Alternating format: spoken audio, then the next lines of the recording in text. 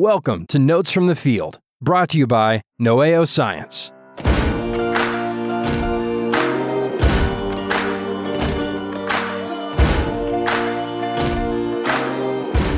Hey, Gordon. How are you doing, Will? I am well.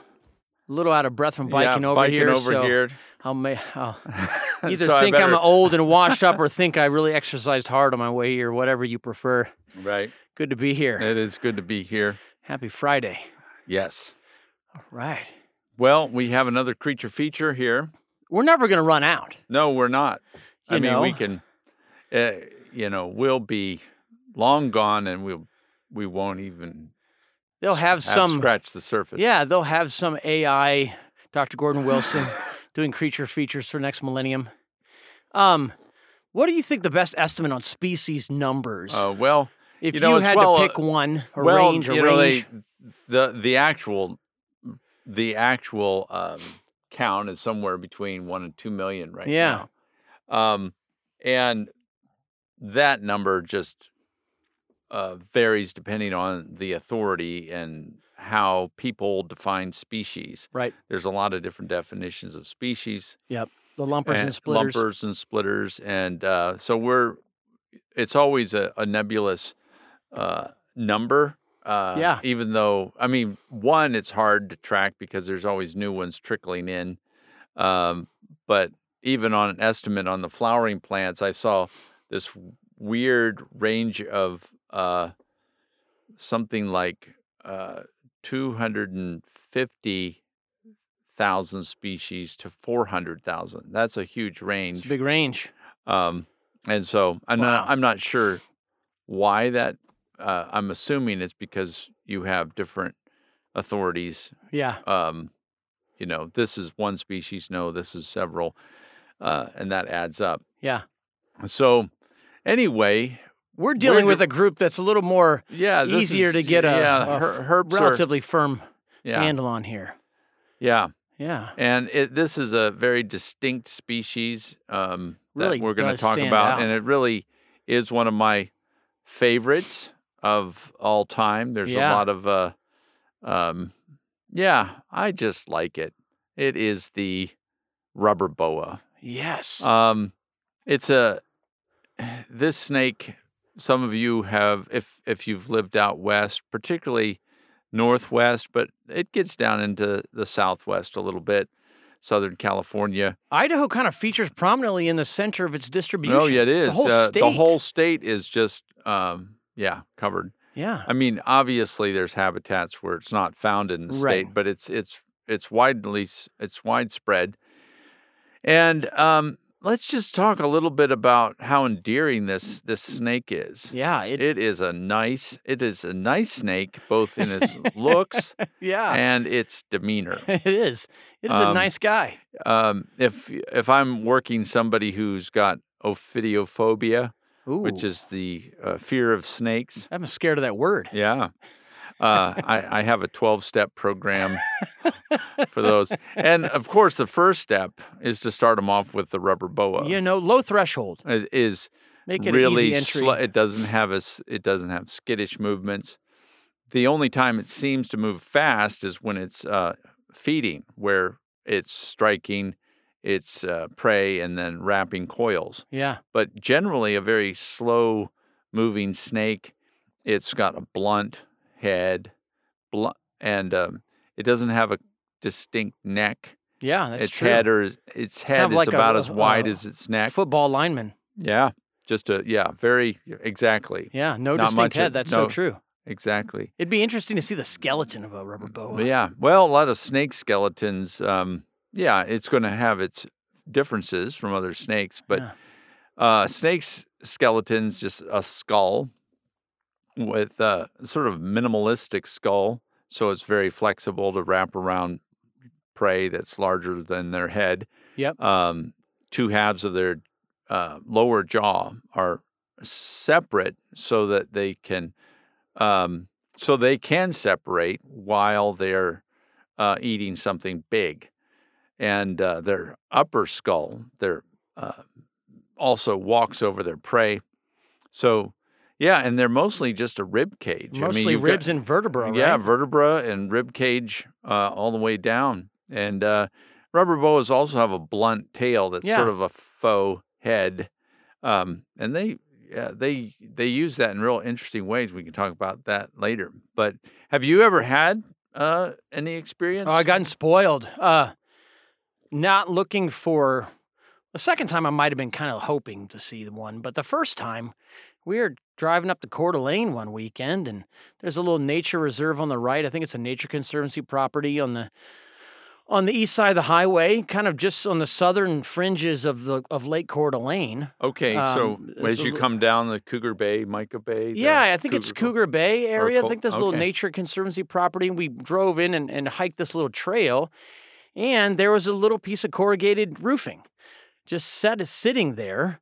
And so I knew, just because I've known herpetologists, I've known you, I've looked for herps a little bit myself, and I know one of the things that herpetologists tend to do is set out these artificial coverings. Yeah. Because snakes tend to really be drawn to them. Yeah, they like plywood, carpet, little corrugated tin. And so I thought to myself, I wonder, and it was spring, probably May-ish.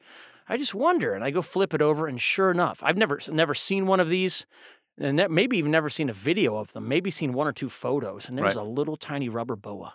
And that's what I thought it was when I saw it. It looked like a giant millipede at first, to me, kind of the same shape, if you're not looking too closely. Yeah.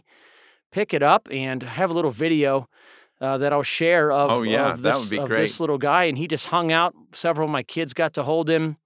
And we just had a ball. Was it a baby? Or I would say it was about a foot or a little over a foot? Maybe foot and a half. So pretty young. Yeah. I think they get up to 3 feet, maybe really large ones. Well, the largest is 33 inches. Okay. So under a yard. And I've, my one experience, well, I have several, but, and I'll tell you this long-standing joke here at NSA.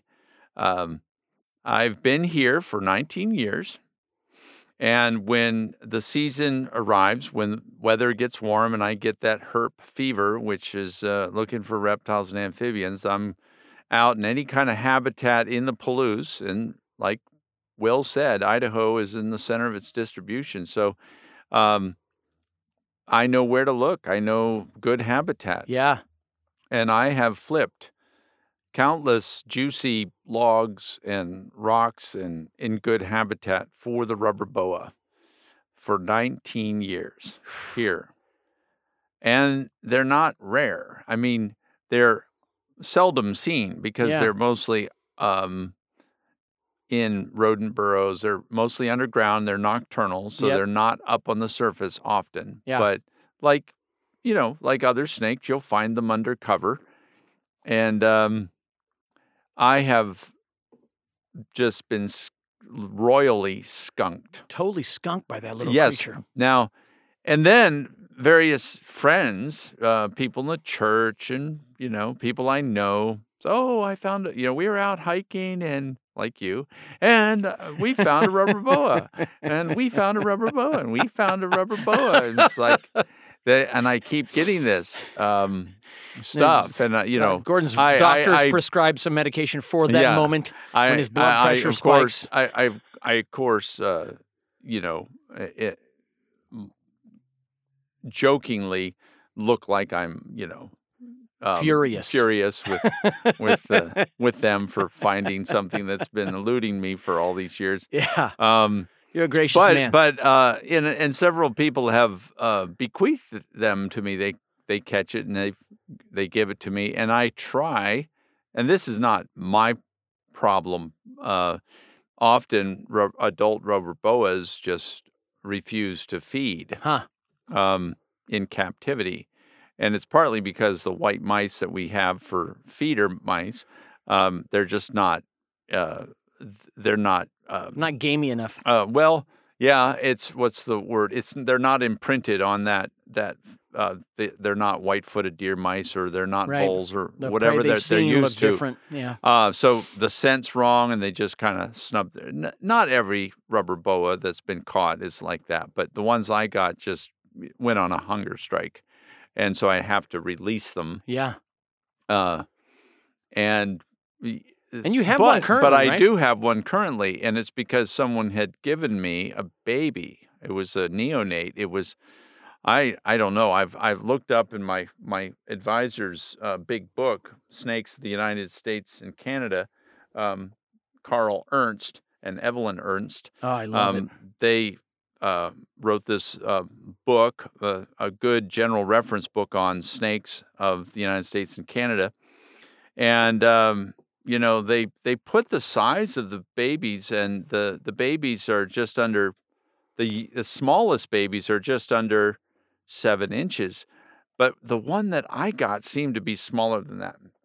I didn't measure it, but it seemed like more like 5 inches. So pretty fresh. And these, it was definitely on the if it was 7 inches, it was certainly, at that, if that's the smallest they come, but it seemed like it was smaller. It looked like an earthworm. And I thought, well, it's small, but it hasn't been imprinted on wild game yet. So I'm going to try to rear it. And I fed it baby captive mice. I mean, really small pinkies. Mm-hmm. I mean, when you see a baby rubber boa eat a pinky, it's like you're witnessing an earthworm eating a... It's pretty amazing to see that is. A small snake like that eating a tiny... it is something as wider than itself. Yeah. It was just weird to see some small snake like that eat a tiny mouse. And it ate, and I've kept it for the last 6 years or so, and it's now just under 20 inches, I'd say. Nice. So it's getting to be, getting to be full size. The thing that struck me, when I held a rubber boa, we found one on a nature hike when I did a camp a couple years ago up on Moscow Mountain. Inside there was this big stump by the side of the road, and a couple of students just pulled the bark back. This tree had been cut because it had fallen over, because when was this? I'm sorry. Was 2 years ago. Okay. A student just pulled the bark back, and laying right between the bark and the trunk of this dead tree, which was just a stump, was a rubber boa, just kind of nestled in there. You were there? I was there. That's great. Yeah, so they found it. I was amazed that how docile. That's the thing that struck me. Is this thing is wrapping around my hand, and it's not. You can get a snake to calm down and you're holding them right, and they kind of calm down. But this snake had no problem. Yeah, didn't want to leave. Was fine. Was content. Yeah, and they had textures really. Oh, that's why they're called rubber boas, right? They tiny little scales. They are brown or olive green, tan, but all one color, not striped or blotched, and shiny, small scales, smooth. And so when you run your finger along a rubber boa, it feels like you're stroking satin. I mean, it's just a very lovely texture, blunt tail, and I have had one close. It was very close, me actually finding it. About 3-4 years ago, we were on a freshman hike at Kamiak Butte, and my colleague Jonathan McIntosh was about 50-60 feet ahead of me on the trail. And it's one of those traditions that we're trying to do of the freshmen before they start their classes in the fall. We take them on a hike. It's sort of orientation week, and orientation to the general revelation of the area. And Jonathan says, "Hey, what's this?" And I jog up to him. And lo and behold, it's a rubber boa. But I can't count that as one of mine. I mean, it's really close, though. Really close. I caught it. I identified it, but he found it. I think the only time I ever found one was when I was 14 out in Viola. And my friend and I were just rambling around the countryside. I was spending the night at his place, and we flipped this tin sheet. And it was just hilarious because underneath this sheet were a whole mess of garter snakes. And when we lifted the roof off, all the garter snakes just scattered in all directions, slithering. It was like an explosion of garter snakes. Yeah. And then after they all slithered away, at the bottom of the heap was this lone rubber boa. So you have found one. I have found, but that was like... That counts, man. 14 years ago. So the bar's higher. You herp guys are tough on yourselves. Like, the way birders work, as long as you saw the bird, it counts. It doesn't matter who saw it first. Yeah. The herpers, that's a harder benchmark. Yeah. But that was I was 14. And all the garter snakes slithered away, and this rubber boa just was sitting there very still and seemed to say, "Where did everybody go?" Right. And a little less mopey Eeyore. Yeah, and I picked it up, and it was great. But yeah, I'm waiting for that moment again. I'm hoping it's this summer. I have a feeling. Yeah, I'm always thinking this summer. Yeah, no, I know. I've had birds like that too. So this creature, I remember just reading about it for the first time and being kind of shocked that there's a creature that someone at least has decided to call a boa. Yeah. That's in North America. Yeah. I remember thinking at first, this boa is kind of a loose definition apparently. But it's in the family Boidae. But no, there's two North American boa species. Rosy boa and the rubber boa. Where are the rosy boas? They're farther south. Are they in the U.S. continental? Yeah. The rosy boas. Yeah, I don't know the exact distribution. I can look. And they're in this boa family. Yeah, they're in the boa family, and these guys are rubber boas are the highest latitude boa, I believe, in the world. Yeah. Rosy boas are down in the southwest, Southern California, Arizona. Have you seen them? I've seen captive ones. Okay. They look a lot like rubber boas, except they have a gray and brown longitudinal stripes. Oh, nice. But yeah, very similar demeanor, pretty mellow. Mm-hmm. Yeah. And they also, interestingly, these are viviparous. Yes, I was reading about that. What's viviparous? Viviparous. Big so fancy name. There's 3 different viparuses. Mm-hmm. And the one that's vivi, of course, means alive. Yeah. And so they're live birth. Yeah, live birth. You're not going to find a clutch of rubber boa eggs. Yeah. So they are live birth. They often are in the amniotic sac when they come out, and little umbilical cord attached to. Yeah, and that's amazing. Yeah, attached to the yolk, and it's just neat that. They are live birth, and so are garter snakes. Okay. A lot of higher latitude snakes are, and even lizards are live birth because the body. I mean, since they're cold blooded, and if they're depositing their eggs in the ground, those eggs are vulnerable to temperature changes. Yep. And so the strategy is to keep them in the body. Yeah. Because the snake or the lizard can move and thermoregulate behaviorally. Right. And move the babies where it's best to incubate them in the body. Yes. Even though they can't generate the heat, they can move their body to where it's favorable temperatures. Right. You plop those eggs out, and those eggs are just vulnerable to whatever weird temperature extremes. That's right. There are. So that's one of the advantages to being live birth when you're at higher latitudes. Yeah, no, that's interesting.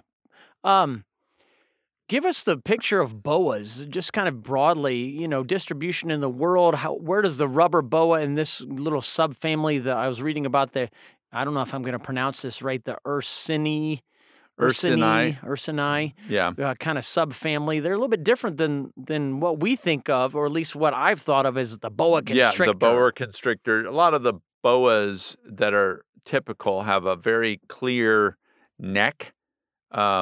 With that diamond-shaped head, almost like a viper elongated diamond-shaped head, Yep. clear neck, sometimes with pits, labial pits, which are infrared sensors on the lining of their lips, so they can see warm-blooded prey at night. Pythons also. So there's that very clear boa gestalt for a lot of the boas, and rubber boas don't fit that general look. So they're in their own. The ground boas are in their own little group, with the blunt head, hardly any neck. Yeah. But the reason they're boas is that they have I can never remember. I think the Boidae versus the Pythonidae, the boas don't have it. I mean, it's one of those technical skeletal features. The way you distinguish boas from pythons is the presence or absence of teeth on the maxillary bone. Okay. Or premaxillary bone. And so they're very similar. Yeah, very similar. Yeah. So this is mostly an old world family. Yeah, mostly old world. Mm-hmm. But there's some boas, and there's boa constrictors in Central South America. Yeah. And I'm sure there's other boas. I don't know the other members in the New World, but and so these rubber boas, they're small. There seems to be some sexual dimorphism I was reading about. The females males tend to be a little bit bigger, heavier, and longer.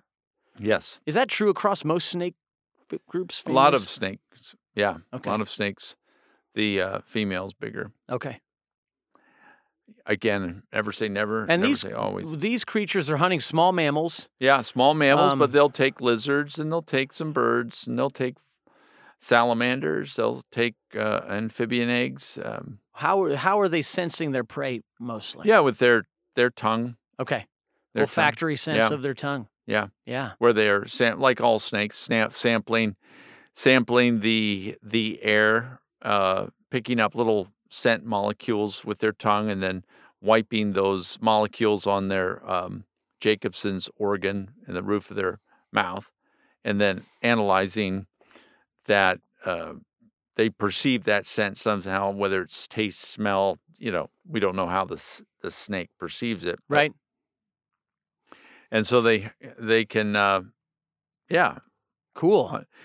The cool thing about their blunt tail, is that they can often coil up and put their blunt tail on the surface. So it's sort of a decoy head that can direct the predator. If the predator's trying to kill the snake, it can grab, there's the head, I'm going to crush the head. And they try to crush the serpent's head, to use a biblical phrase. Yeah. And they don't. They miss. It's the tail. And then the head comes out. And apparently a lot of adults have scarred tails. Yeah, especially females, I've been reading. And the mom can also use it offensively, not just a defense decoy, but also when they come into they're hunting mice, they can fend off the mother by striking at the mother with the tail. Okay? Wow. And the mom is freaking out because this fake head is striking at her. And then meanwhile, the real head is feeding on the nestling mice. Oh, wow. Yeah, it's pretty neat. That is cool. The best way to get to know rubber boas, if you're out west and maybe you have better luck than me,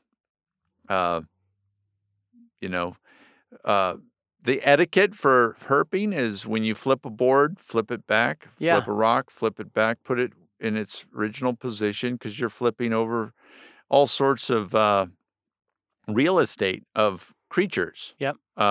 Lots of things besides snakes live under rocks, and we want to put that microhabitat back in place. Yeah. And but that's how you look, and maybe you'll be more fortunate than Oh, it's a good time of year. Yeah. It's hard to know what to go do right now. That's of course I go birding, but I also am going to be flipping over some stuff and looking under it. And yeah, the rubber boa, what an amazing creature. So yeah, you can all, you listeners, you can all pray for me. Yes. That I find a rubber boa this summer. I like it. I will.